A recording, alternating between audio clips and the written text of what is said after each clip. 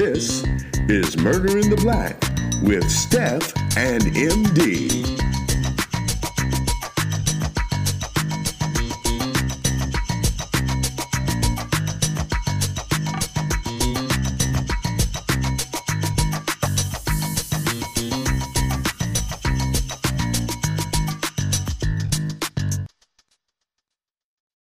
Welcome back to Murder in the Black. It is your host, Steph. And I'm MD. And we are back for another episode. Shout out to my dad. He gave us another theme music intro. How do y'all like that new theme music? Yes. Thank you, Daddy. Hope y'all like it. So we're going to get straight into our case for today. MD, I would usually tell you to jump right in, but you know, baby, you knew. So like, I'm just not going to even let you do it because it's actually brand new stuff we doing. So grab your coffee if it's the morning. Grab your lemonade if it's lunchtime, and go ahead and grab your wine if it's the evening. Either way, let's get into it. Let's get into it. How about that lemonade, MD? I like that lemonade, because it's like that tea. It's just a little sweeter. Just a little sweeter. So today we have a true crime case, and I have to give a big shout out to Amari. Thank you. And if I'm saying your name wrong, girl, you know exactly who you are. You go by Belle on your Instagram, and she hit me up in the DM, which you got to know that I am paying attention, y'all, on our DMs, because she hit me up and she said Steph. I mean, she didn't say Steph, but, she said Steph. And she was like, you have to check out a true crime episode on Hulu called I Caught My Killer. And that automatically, I don't know about you, MD, but I'm the type of person where in order to catch my attention, I'm a title person. Like, I'm not the type of person who watches trailers, or when I pick out a book to read, I don't read the back cover or check the the inside cover of a book. I am a title person. So the title caught my attention. So when she said that, I was like, oh God, how I Caught My Killer? And I immediately got on Hulu and checked it out. That's funny. I think I'm a combination of that. But yeah, definitely the title matters. And if it's catchy, then you're all in. Absolutely. And so whether she knew it or not, this particular episode fell right into the theme that I was doing, or that we're doing here on Murder in the Black. And so I started watching the episode, and I realized that this was a headline that I read, and then once I started digging more into the episode, I realized that this was actually a story that MD covered that I did not listen to, or it wasn't that I didn't intentionally listen to the story that MD covered on our TikTok that we did so 3 years ago. So long ago. When we started Murder in the Black. But MD actually covered this story, and I didn't pay attention to it. It was a headline, but I didn't pay attention to it. So I actually was watching it for the first time by Amari's request, and I knew I had to bring the story on to our podcast. So right. And even though we did cover it, even though I covered it on TikTok, it's a very, I don't want to say watered down, but sort of version of what we could give you on a podcast and kind of go way more in depth. This is back when TikTok still had those time restraints and you could only say so much, and you're trying not to have too many videos. So I'm excited to talk about this case with you guys today. Absolutely. So I'm entitling this particular case, Protect Black Women at All Cost. Love it. Yes. So let's go ahead and get into it. So Sarah Butler went missing on November 23rd of 2016. But I want to talk about who Sarah Butler was. She grew up in Mount Clair, New Jersey, and Sarah was 19 years old when she went missing. Now, she was a college student. She was first generation college student. So she was the first one to go to school, and she really relied on herself to pay the bills. She was not, she didn't come from a lot of means, okay? She was not the person who was, depending on her parents. And so she did all that she could to maintain her finances for herself. I mean, she was pulling out loans, I was pulling out loans too, girl. Absolutely. We got to do what we got to do. And she loved dancing. I mean, she was a performer. She loved doing things, and she was pretty close to her family. And, she wanted to start dating. She wanted to, get out there and start dating. And in 2016, it was definitely, the norm to get on a dating app and meet guys, MD, you know anything about that? I don't. Never did that. You didn't meet nobody on Facebook? No. No? No. Okay. Just, Yeah, and no shade to anybody. I just didn't. Okay. So she did. And she actually met this guy on an app called Tag. Now, I'm not familiar with Tag, and it's not something that I don't think stuck around for too long, because it's nothing that I've heard of in recent years either. But she actually made a connection. So while she was on break, because November 22nd, 23rd, that sounds around the time of Thanksgiving break, she met a guy and she decided to meet up with him. So she told her mom, hey mom, I'm going to meet up with somebody. And so she asked her mom if she could use her minivan. And so her mom said, sure, no problem. She told her mom she would be back around 8 o'clock.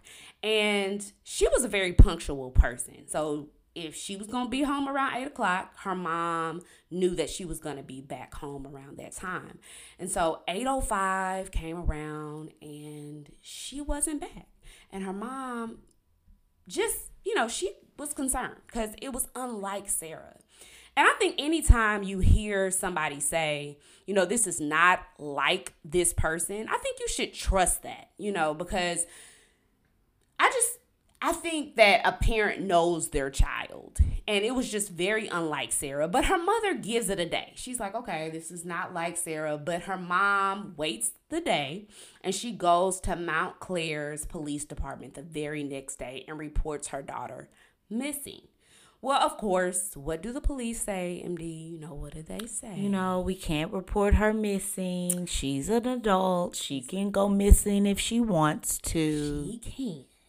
But the family decides that they're going to do their own investigation. Now, this is kind of where I want to stop and say that it's important that, you as a listener can take matters into your own hands. And I know you guys are sick of me saying this. And I hope that no one ever finds themselves in a position where your loved one is missing, whether you're directly or indirectly affected. But I think it's very important that if you do find yourself in this position, that you can start your own investigation. Because the truth of the matter is that we live in a digital age. You can print off flyers, you can make things go viral in the age of TikTok and Facebook. You can start your own movement. You do not have to wait on law enforcement to do their jobs. You can do their jobs for them because you can. We don't have to wait on anyone. And the Butler family didn't wait. So what they did, they started their own buzz. And so they began to tell people, hey, if you see the minivan, let us know. They began to create a buzz of their own. And within just 3 days, they found the minivan abandoned. And when they found the minivan abandoned, who did they call? They called the police. And the police showed up, and so did family and friends.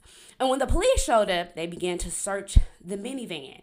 And they found some of Sarah's red hair. Now, when she went missing, she had some red hair, and I'm assuming that it was some red weave, right, MD? Am I correct? Yeah, I think it was a red wig. Yeah, it was a red wig.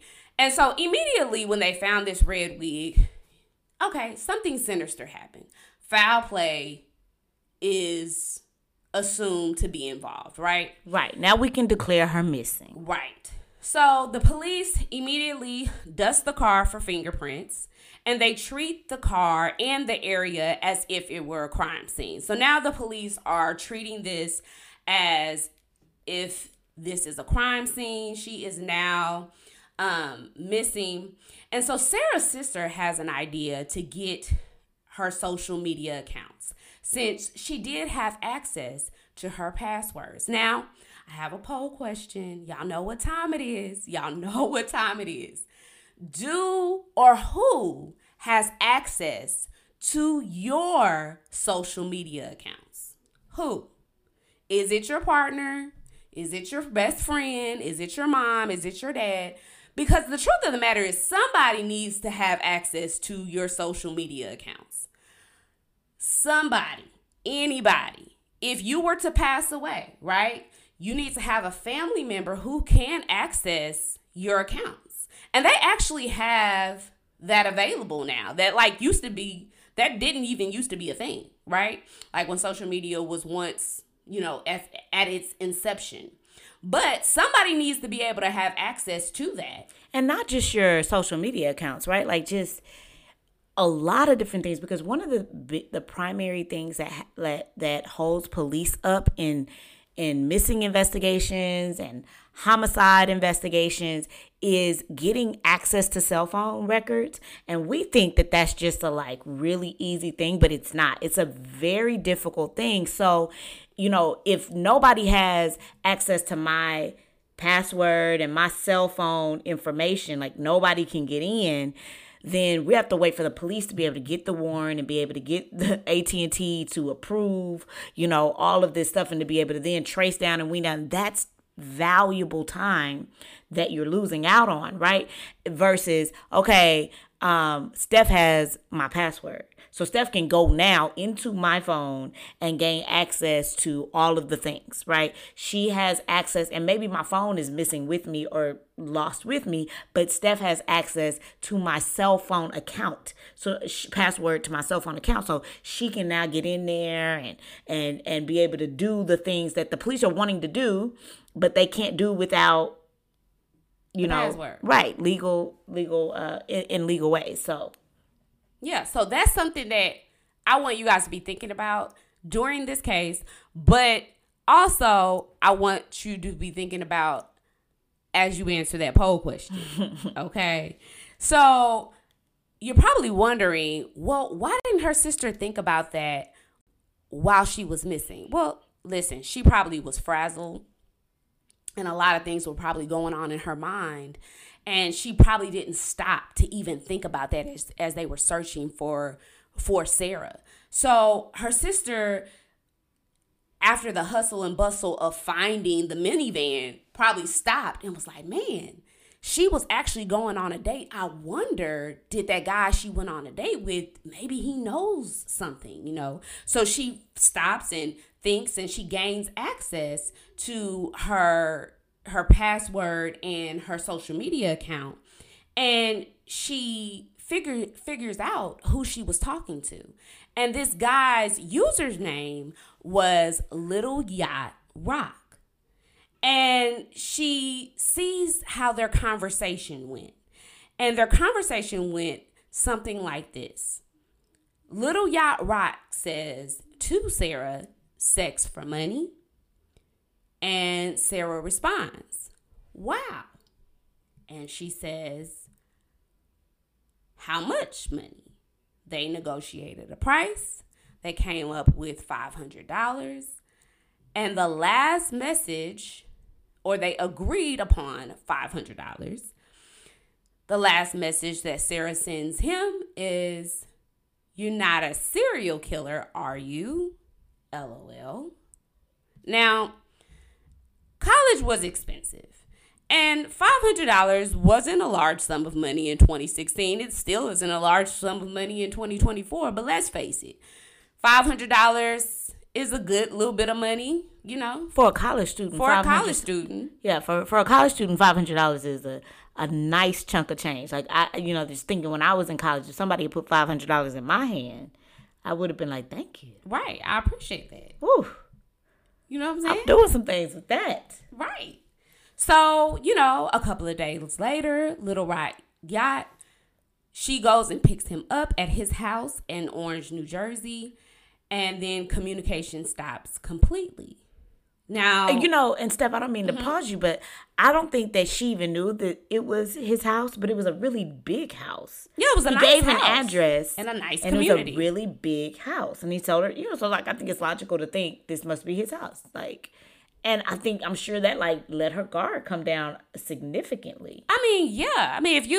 I think any concerns you may have had or reserve you may have had, if you Google that address and you're like, man, this is in a nice community. Right. It couldn't be too bad. Right. Right. Okay. $500. All of this is adding up to nice. So she picks him up. All communication stops after that. So Sarah's sister is like, okay, something doesn't seem like the kids say. Right. Very sus. Sus. But instead of spooking him and actually sending a message from Sarah's profile, what she decides to do is be more calculated. She sends a catfish from a different profile that she actually makes up. And she goes ahead and sends a message from this catfish profile.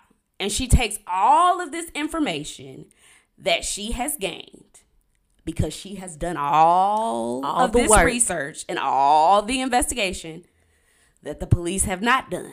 Somebody pay her some money. Please pay her some money. And she brings all of this to investigators, right? And so Little Yacht Rock actually responds, right? And the police are now interested, right? The police are like, okay, now we can work with this. We'll take it over now. We'll actually do our job. Thanks, police. You're the best. Yeah. So they take it over, and they actually arrange to meet Little Yacht Rot at the local Panera Bread. And they find out that Little Yacht Rot is a 19-year-old young man. Okay? Well dressed, good looking guy. Good looking guy. Nothing looks suspicious at all about this young man. Okay? And he admits to meeting Sarah, and he says that they met, Sarah dropped him off, and he never saw her again. And they take him downtown, and they find out that this guy's name is Kevin Wheeler Weaver. Khalil Wheeler Weaver. Try saying that 3 times. Right. Khalil Wheeler Weaver. And he's a native. And they don't really have any reason to hold him.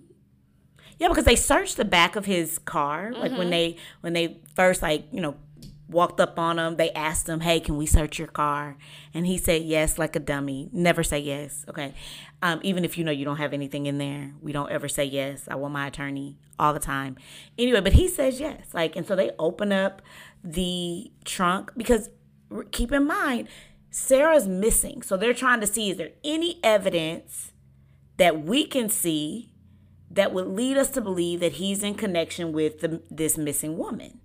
And when they open up the trunk, it looks clean. It's nothing even in there. It's clean. It looks fine. It looks like a normal trunk. He's real calm, collected. He seems eager to answer their questions, eager to help. And he goes downtown with them, answers more questions. And because he admits to being with her and then her dropping him off, well, there's no other reason to hold him. We have nothing else to tie you to other than this sister's suspicious feelings, right? And that's just not enough to hold up in court. Mm-hmm. It's not. Yeah. So the case kind of goes cold for a moment. They don't have any other leads at this point, right, Steph? Right. No other leads. And we're going to fast, or really, we're going to rewind the tape. Because just 8 days, it was like 7 or 8 days before Sarah goes missing, on November 15th, 2016, a woman named Tiffany Taylor has a very interesting situation that happens to her, and the police were made aware. So Tiffany was, sort of down on her luck at this time. She was recently found out she was pregnant with her second child, and she was already struggling to get by, was down on her luck, and was just doing whatever. She had that hustle mindset. She was just like, whatever I need to do to make it, I'm going to do that. And so she was just doing whatever she needed to do. And for her, that was, was working the streets, right? Being, and that wasn't the only thing she did. Because I don't want to just make it seem like that was it, that was all. But that was probably one of the biggest things that brought in some income for her at the time. And so she was staying at the Ritz Motel, and she needed some money. And so she contacted a friend who said, well, I have a friend that'll give you some gas money, because she needed some gas money. And so I'll connect you with this friend, and you can reach out to him, and y'all can connect. So she does. She reaches out, and he's like, yeah, you can meet me across. It's really not even that far from where she was staying. It was like, I believe, a gas station. Is that correct, Steph? Yeah, it was a gas station. And she goes and she pulls up, and she sees this guy that, now, mind you, we're in Newark, New Jersey, and it's November 15th. So she sees this guy that is, covered in gloves and a ski mask, and she just notes that. I mean, that's something that stays with her. But she does say, this doesn't really bother me. I'm not really concerned. I'm not thinking that this is off or anything, because at this time of year, it's not unusual to see men with gloves and a ski mask on, because it's November 15th in Newark. Now, if it's November 15th in the state of Texas and I see somebody with ski mask and gloves on, I'm definitely thinking somebody's robbing a bank. What about you, Steph? I mean, absolutely. I mean, but it's that time of year. Everybody wears one, and it no big deal, right? So he got in the passenger side of the car, right? And they begin to proceed down the route. They turn down this back alleyway, and he asked her because she was smoking a cigarette. So he asked her for a cigarette, and he was about to go use the restroom. He's like, I need to take a leak. So that's all she remembers. She remembers reaching in to give him a cigarette, and then everything goes black for her. She wakes up to being in the back seat of the car, being raped. So she comes to, she's being raped in this moment, and, she's trying to figure out, like, what happened? How did I get here? What is happening with this? And she knows, I got to fight for my life. I've got to fight for my life.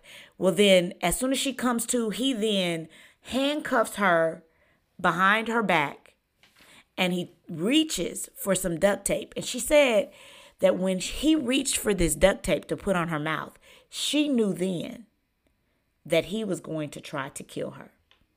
And so he began to strangle her. And she said it clicked for her right then. If I'm going to live, I've got to fight like I never fought before. And if I die, we both dying. We're going to both go out.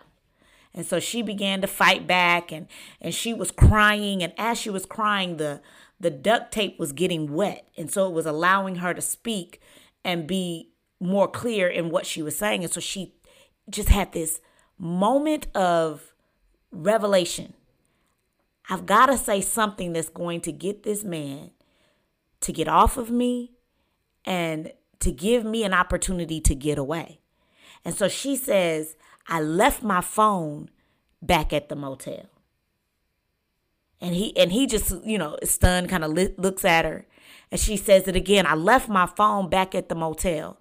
And in that phone shows a history of you and I talking. You're the last person that I was talking to. It shows your number, your social media. It has your address. Like it has the car that you're in.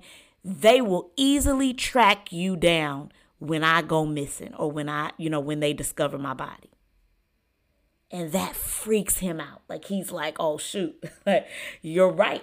And he says, we got to get that phone. I need you to get that phone. He begins to panic. Panic arises within him. And so he gets off her. And then he gets in the driver's seat and he begins to drive her back to the Ritz Motel. And she, in her mind, knows that this is my opportunity to get away. I've got to be able to be strategic in this moment.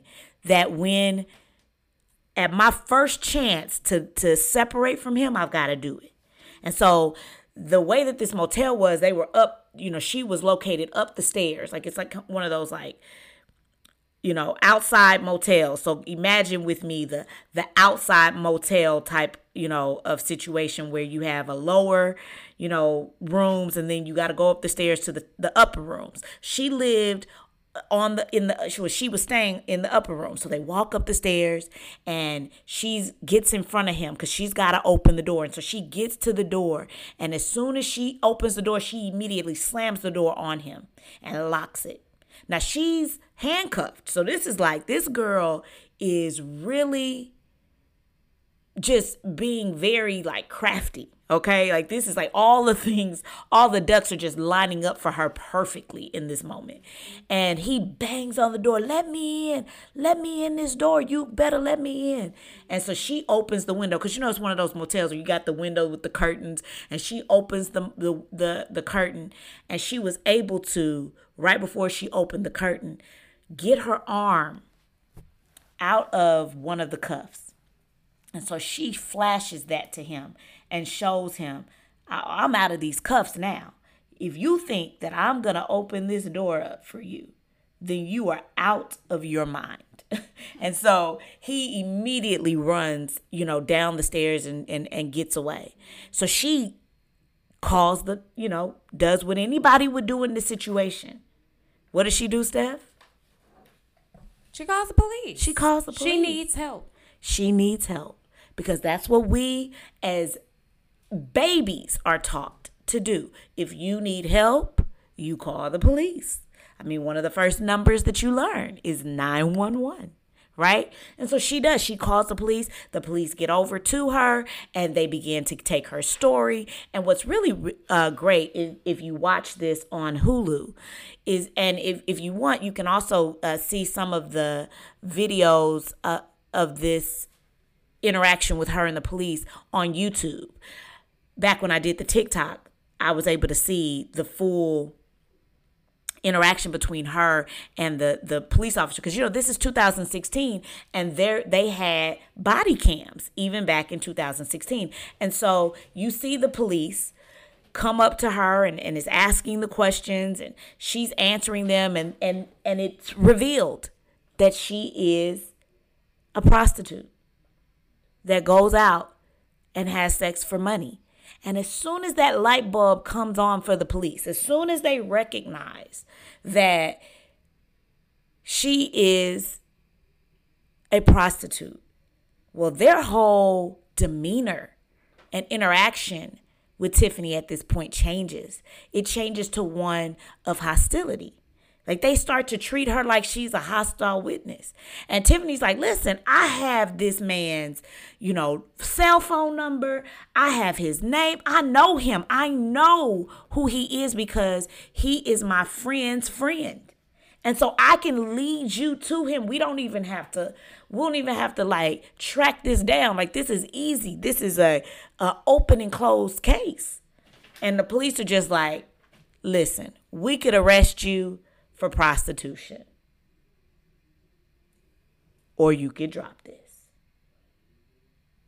And so the police walk off and they allow this guy to get away. Well, you're probably sitting there thinking, my MD, I know that you're telling me this story because it ties into Sarah. And boy, are you right. But before we tie this into Sarah, this same guy that attacked Tiffany on October 22nd, is that correct, Steph? October 22nd?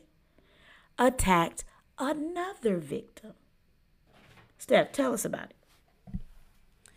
Yeah, so 7 days later on October 22nd, Khalil Wheeler goes and attacks Joanne Brown. A man named, Joanne Brown was a woman, and she was outside of a Popeyes. Now, just to give you a little bit of background about Joanne, Joanne was 33 years old, and Joanne was just a woman who was very humble, very, very pretty girl. She was vibrant, characterized as a happy woman. She had just a very rough life. She just was abused. She came from the foster system. She was abused by her foster family. She was a woman who was a survivalist. She was a survivalist. She wanted a family. She wanted to be a model. Most of all, she wanted to be a mother. She wanted to have a family. But she was a prostitute. She was trying to make a life for herself. And she was trying to get out of that lifestyle, but she happened to be in it. And one day, on October 22nd, 2016, she was outside of a Popeyes when a guy in a BMW came and he wanted to take her for a ride. Now, her friend Misha was also outside of that Popeyes with her, and she usually always took her phone with her. But on this particular day, one of her friends needed her phone. They said that they absolutely needed her phone because they needed it for an emergency phone call. And Misha being the type of, not Misha, but Joanne being the type of person that she was going to allow her friend to, use her phone. So she said, no problem. She told her friend, hey, I'm just going to go ahead and let her have my phone. I'll give you a call on his phone later. And so she actually did just that. She used the guy's phone who she was with, and she gave her friend a call 2.5 hours later. And she gave her friend Amina a phone call. She said, hey girl, just wanted to let you know I'm okay. And then she told her that she would call her later. So a little later on, that same number calls Amina, Joanne's friend. She gets a phone call, and this time Joanne doesn't say anything. And Amina just, continues to say Joanne's name. Like, Joanne, are you there? Hello? But no one says anything. And so Amina just thinks that's really, really weird. And then the phone hangs up. So Amina's just like, okay, that's weird. I'm going to keep this phone number in my phone because this doesn't seem right.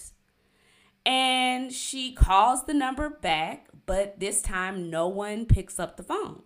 So she actually goes into the police department the next day and files a missing person report. But of course, the police department doesn't take it seriously because Joanne's a prostitute. And they decide to do their own sleuthing, right? They go to the jail, they go to hospitals, they go to the mental health ward, and they try to see, was Joanne picked up? Was she in the hospital? But they can't find anything, any concrete evidence that Joanne was missing, dead, anything, nothing. 2 weeks and weeks go by and nothing is found.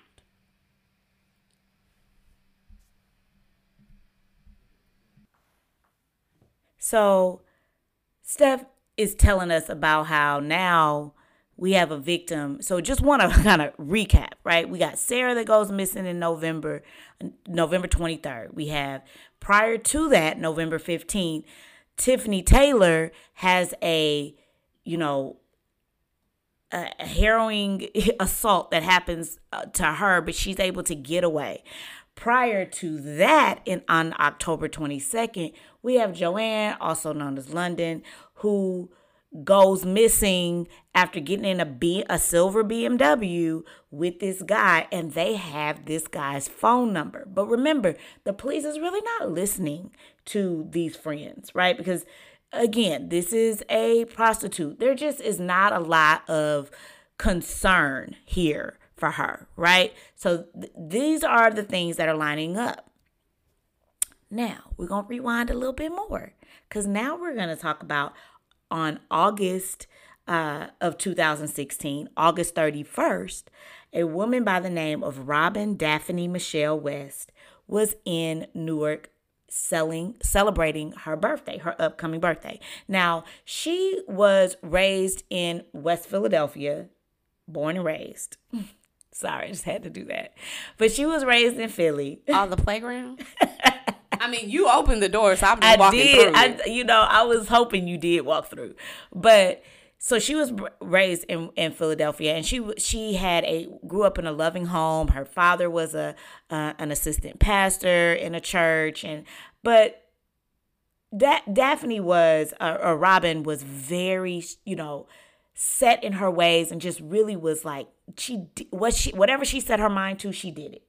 And so she kind of just took a different path than what she was raised to take a different path as. Her and one of her childhood best friends decided that they were going to, make money on the streets. And that's what they did. But they decided that they were going to do it in a very strategic way, like not the typical walk the streets. Like they were going to kind of get, numbers and contact people and like in a back. Like they have this website. I don't know if it's like as popular as it was back in the day, like 2016, but it's called Backpage. And you would go on there, and that's the way that you would get, dudes to come to your hotel, and you would have sex with them. And it was more of a sophisticated way of prostituting. Absolutely. So they weren't like walking the streets, and they did it this way because they wanted to stay together, and they called themselves being safe. Right. So that's what they did. But now they decided to go to Newark because they wanted to celebrate her birthday, and they were in a hotel and they were celebrating that weekend, but then they ran out of money. And so they were like, we got to get some money. And so instead of them doing their traditional way of what you just described, Steph, they decided to do it the normal way. Walk the street. And so they did. They walked outside, they went, and as soon as they did, the silver BMW pulls up and Robin gets in the car. Well, as soon as Robin gets in the car, her best friend comes up and says to the guy, you better take care of my sister. I love her. And then she takes a picture of the license plate. Steph, I see your face. I want our MIB fam to be able to take in what you're thinking right now. I mean, they were young, so this is no shade to them. But, I just come from that school of you just stay with your people. You never leave. You just stay with your people. Right, and what's really so crazy is that's what they typically did. This was the one time that they broke their own rule. Yeah, and sucks. And it really does suck. And she even called herself, I got a picture of his license plate so I can come track you down, right? But they drive off, and Robin is never seen alive again. And 3 hours later, there's this house fire that's a couple of streets down, streets down from where she was originally picked up. this house fire house goes up into flames. And it's what they call a 5-alarm fire. And I don't know if you guys like watch like any of the fire, shows, fire station shows that's on TV. I do. But a 5-alarm, based on what I've learned on these TV shows, is where they have to call cities from multiple cities to come and help put out the fire. So it's not just, the city that the house is in. It's like the neighboring cities got to come. And so they literally had 5 different cities come to put this fire out. That's how bad this fire was. And when they got in, they knew that this fire was arson related just by, most fire departments can tell, like most firefighters can tell when it's arson related. It's blatantly arson related. And they knew this is blatantly arson related. And so they already went in with this investigative mindset, and they find a body in the house. And it is so badly unrecognizable. Like you cannot recognize the body. And so, of course, Robin's best friend, hours go by and she's trying to get in contact with her. She can't. No, she's not responding to the text messages. She, tries to report her. Of course, nothing, comes of that. And not only did she try to report her, right? But she tries to give them the license plate number. Yeah. And they say no. No. We don't want it. We can't run that plate. We can't run it.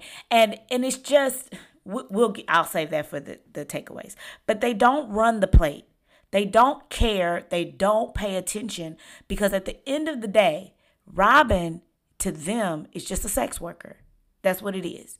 And so, her fast forward. And she's a teenager. Like, oh, she will, she'll probably show up. She'll show up. She's probably just having a good time. Well, her birthday was September 5th.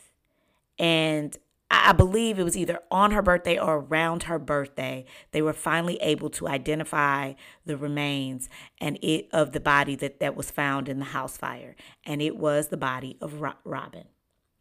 And so her father was just completely devastated, because although Robin was living a lifestyle that he didn't agree with, he absolutely loved his daughter and stayed in contact with her even while she was off doing her own thing.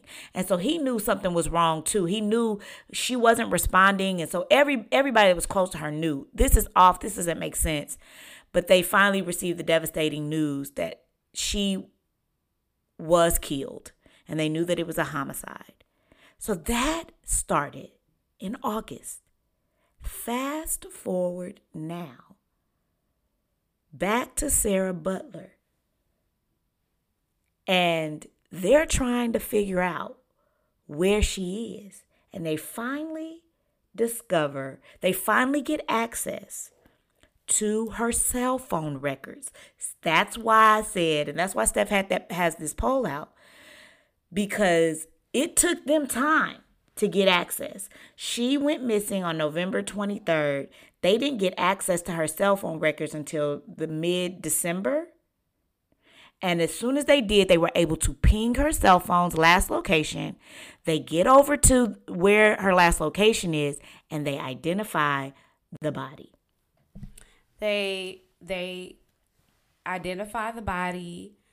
And her last location was at Eagle Rock Reservation. And they discover her body. And she was strangled with her own sweatpants tied behind her neck.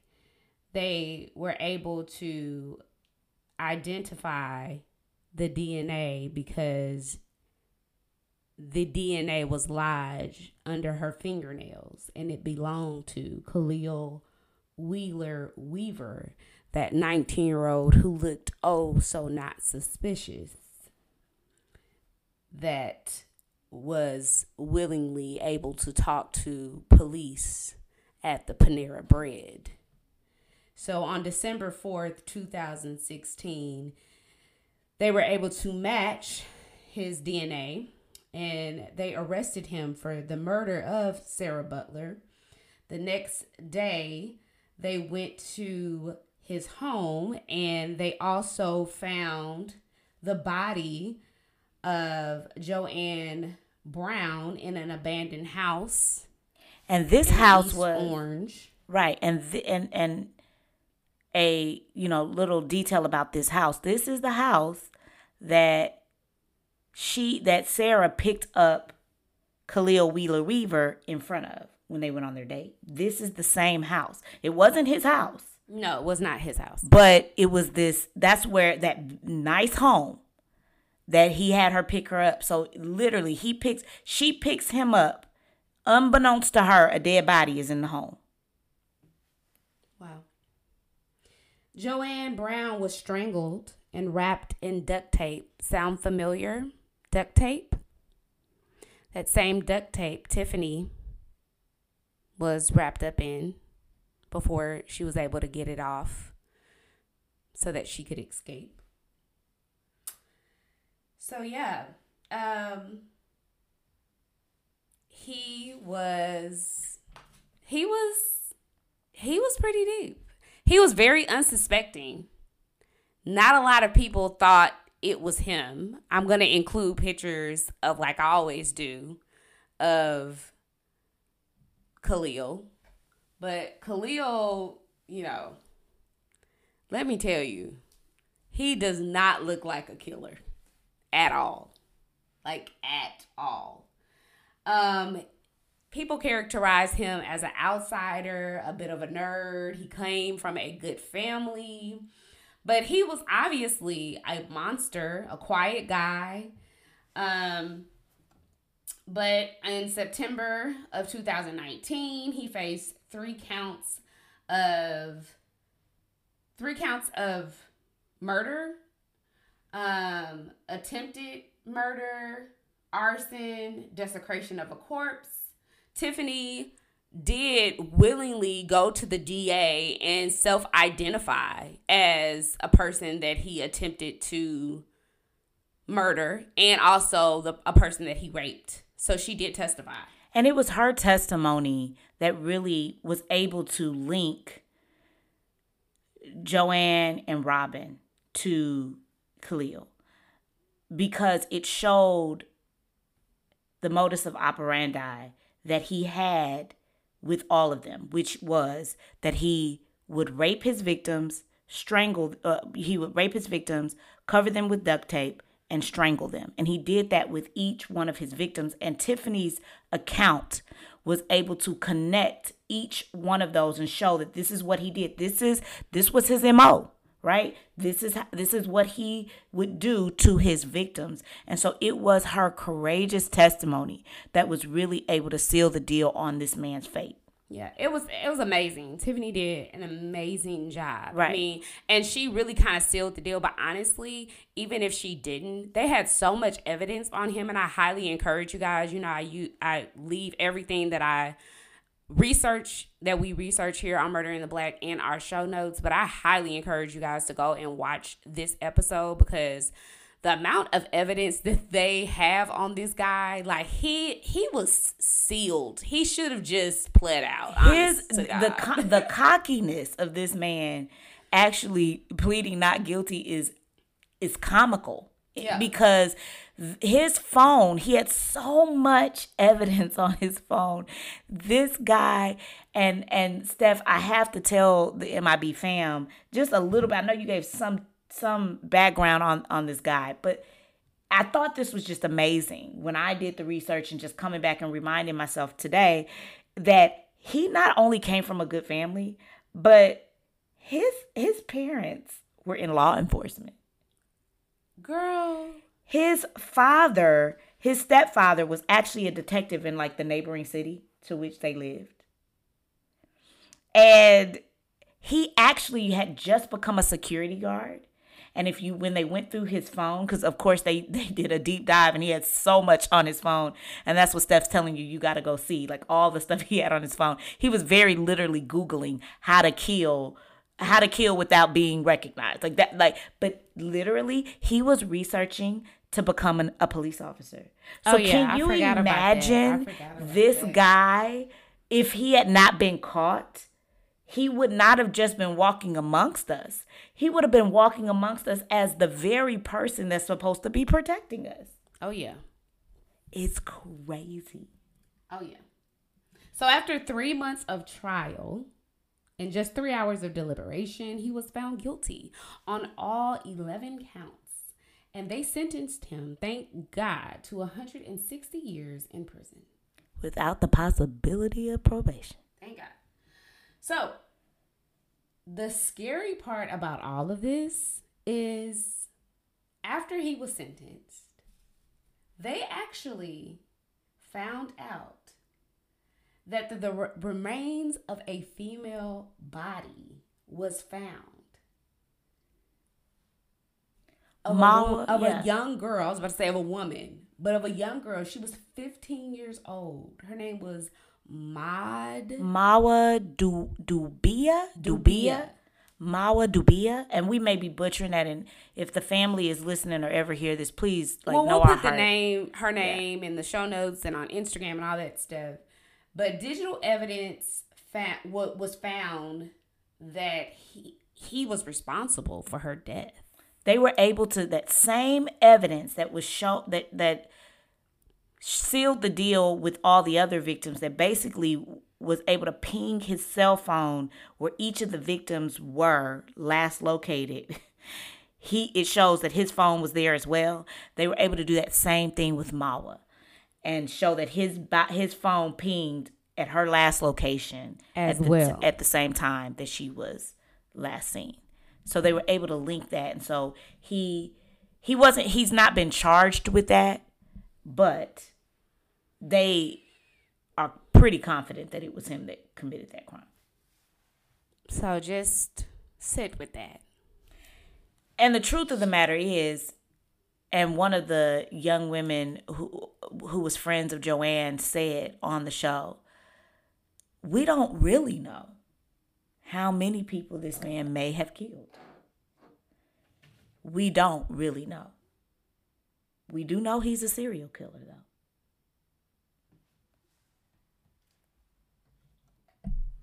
Yeah. So, takeaway.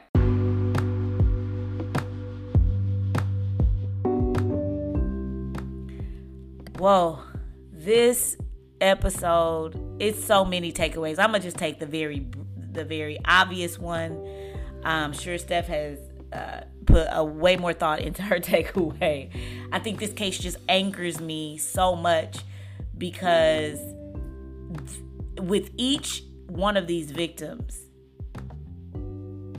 it could have stopped there if law enforcement had simply listened.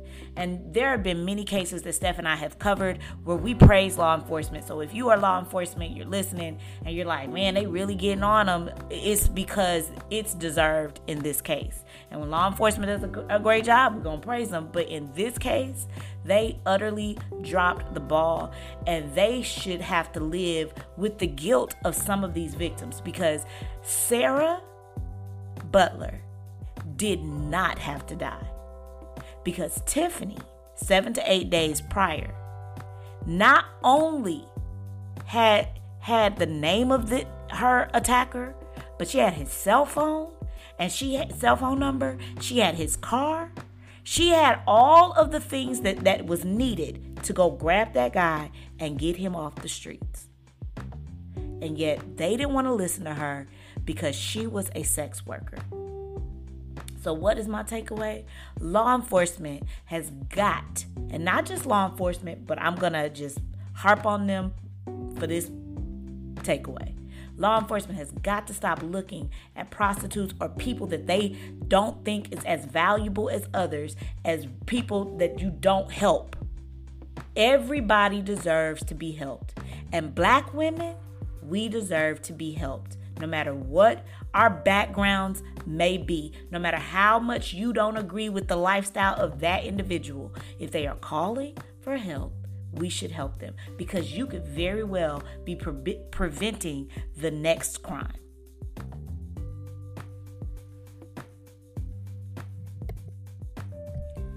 Yeah,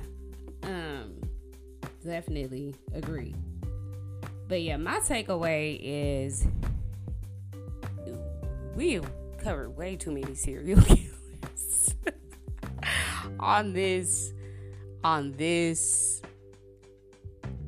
Murder in the Black. And I think it speaks to the fact that stereotypes did an interview, and I don't think this is a takeaway as much as I think we have to have discussions about stereotypes and how we have to how we have to have a conversation as a community about the stereotypes that just aren't true, right? And so serial killers, there are a lot more black serial killers than there are white.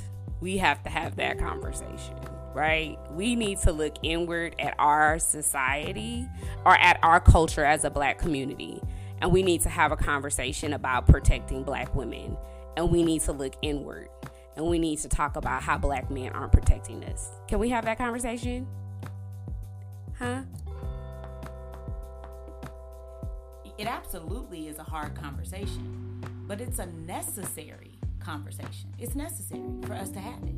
Yeah, I mean, I just think that we have to have those type of conversations, because just as much as we have talked about on our podcast that, you know, we have always thought that serial killers were white, but the most prolific serial killer is Samuel Little, and we keep talking about these serial killers and they're black, and the most prolific one is a black person, and they target the most vulnerable in our society, which are these prostitutes, these black prostitutes in our society, the most vulnerable ones. Like, we have to have a hard conversation about why are they targeting us, and they're getting away with it.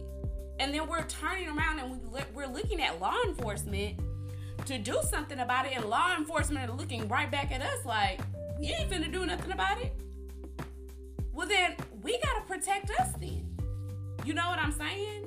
And I know that's such a heavy conversation. I know it's lofty, right? I know it's such a weighted conversation, and I know that we're not gonna come up with the solution today or tomorrow or maybe in a generation. But listen, I mean, I feel like then we have to at least get the conversation started, because I'm tired of black women not being protected. I'm tired of us looking at law enforcement to protect us, and they're looking at us, quite literally looking at us and saying, we don't give a damn. And I know all of law enforcement doesn't look at us and say that, right? I know that's crazy to say that they all don't give a damn about us. That's wild. I know there are good ones that do, and people who are activists and who do care, and that's why they get involved, right? But I just think we gotta, that's my way of getting the conversation started. So I'm interested to hear what you guys think, you know, because I think that the narrative of, you know, black people ain't serial killers. Nah, listen, we've disproved that here. They quite literally are. You know what I'm saying? What you think? Yeah, I think that's accurate. It's right. And I just want to add that oftentimes, and even in your own, you may be sitting there and thinking too, like, if you were in the law enforcement seat, maybe you too would not have cared. And we're presenting it as if law enforcement literally said, screw you, walk out the door. And they may not have done that. Right. They may literally have just said, you know, taking the report, and the subconscious bias kicks in. Because see, we all have that. We all have a subconscious bias. Yours may be different than mine, but we all have it. And if you don't recognize your subconscious bias, then it can become a problem. And I think oftentimes law enforcement doesn't recognize their subconscious bias. But also, to your point, Steph, I think that we also are so quick to point the finger that we're not paying attention to the three that's pointing back at us. True. That, yeah, law enforcement dropped the ball here, but where are we dropping the ball as a culture? And I think that's it's a way bigger conversation, but in order to solve it, we got to start having the conversation. Right. We got to start talking about it. So that's kind of what I think you're saying, and what we're saying here today is we just need to start talking about it, and let's stop saying that black people aren't serial killers, because they are. And because the truth of the matter is that humans are depraved people. Period. Right? Like, so, and that comes in all shapes, forms, color, sizes, backgrounds, and creeds. Like, it really does. And so we need to stop saying black folk is not a part of that, because they are. Right on. For the right on. All right, y'all, let's go ahead and get into our questions and polls from last week.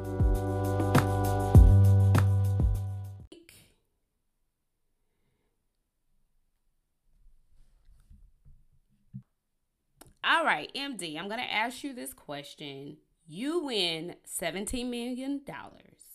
What are you doing first? Here are your options. You calling your fam or partner. I feel like I already know this answer, but the people don't know. Are you going to confirm your numbers? Disappear off of social media? Change your phone number?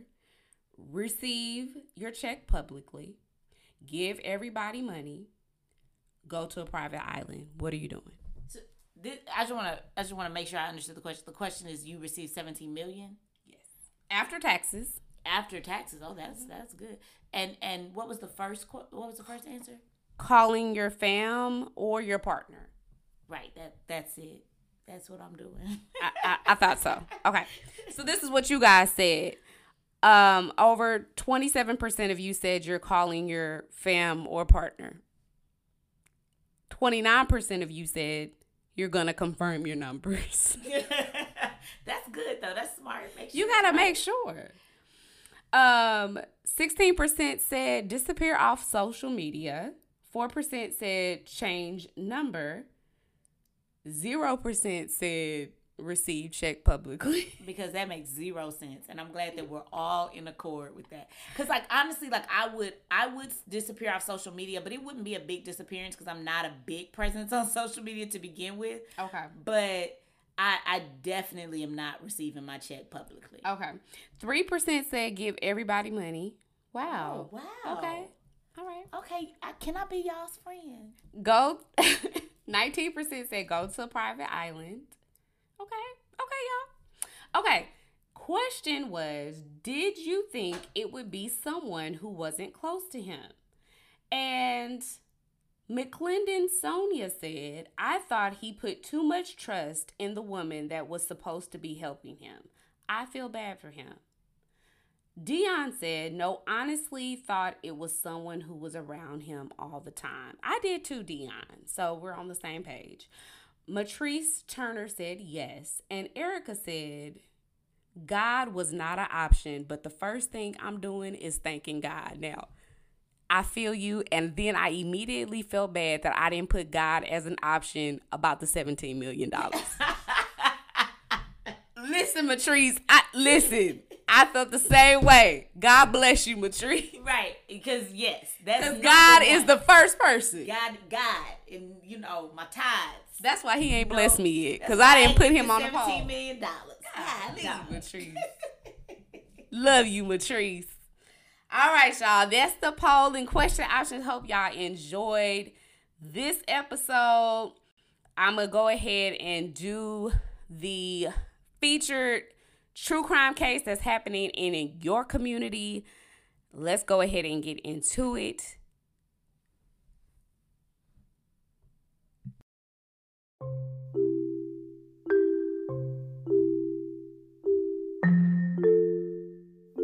This concludes our crime case for this week.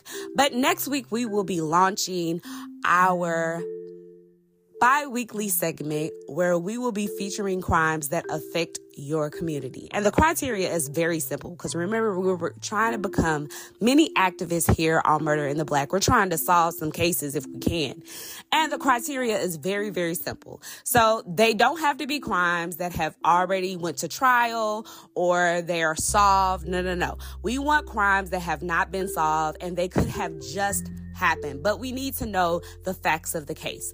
And you can send that in to me via Instagram or Facebook, our fan page, or you can send them in via our email. But our email is pretty lengthy, so I don't want to say here on Murder in the Black, but I will leave it in our show notes, and you can find it on our Instagram page and our link or on our Facebook fan page. So I'll leave all that information in our show notes so you can have it and you can email us there, okay? But you have to send me some articles so I can have the facts, so I can feature it on our show, okay? So make sure you guys are participating so that we can get these crimes solved in your local community and you can be a mini activist too, all right?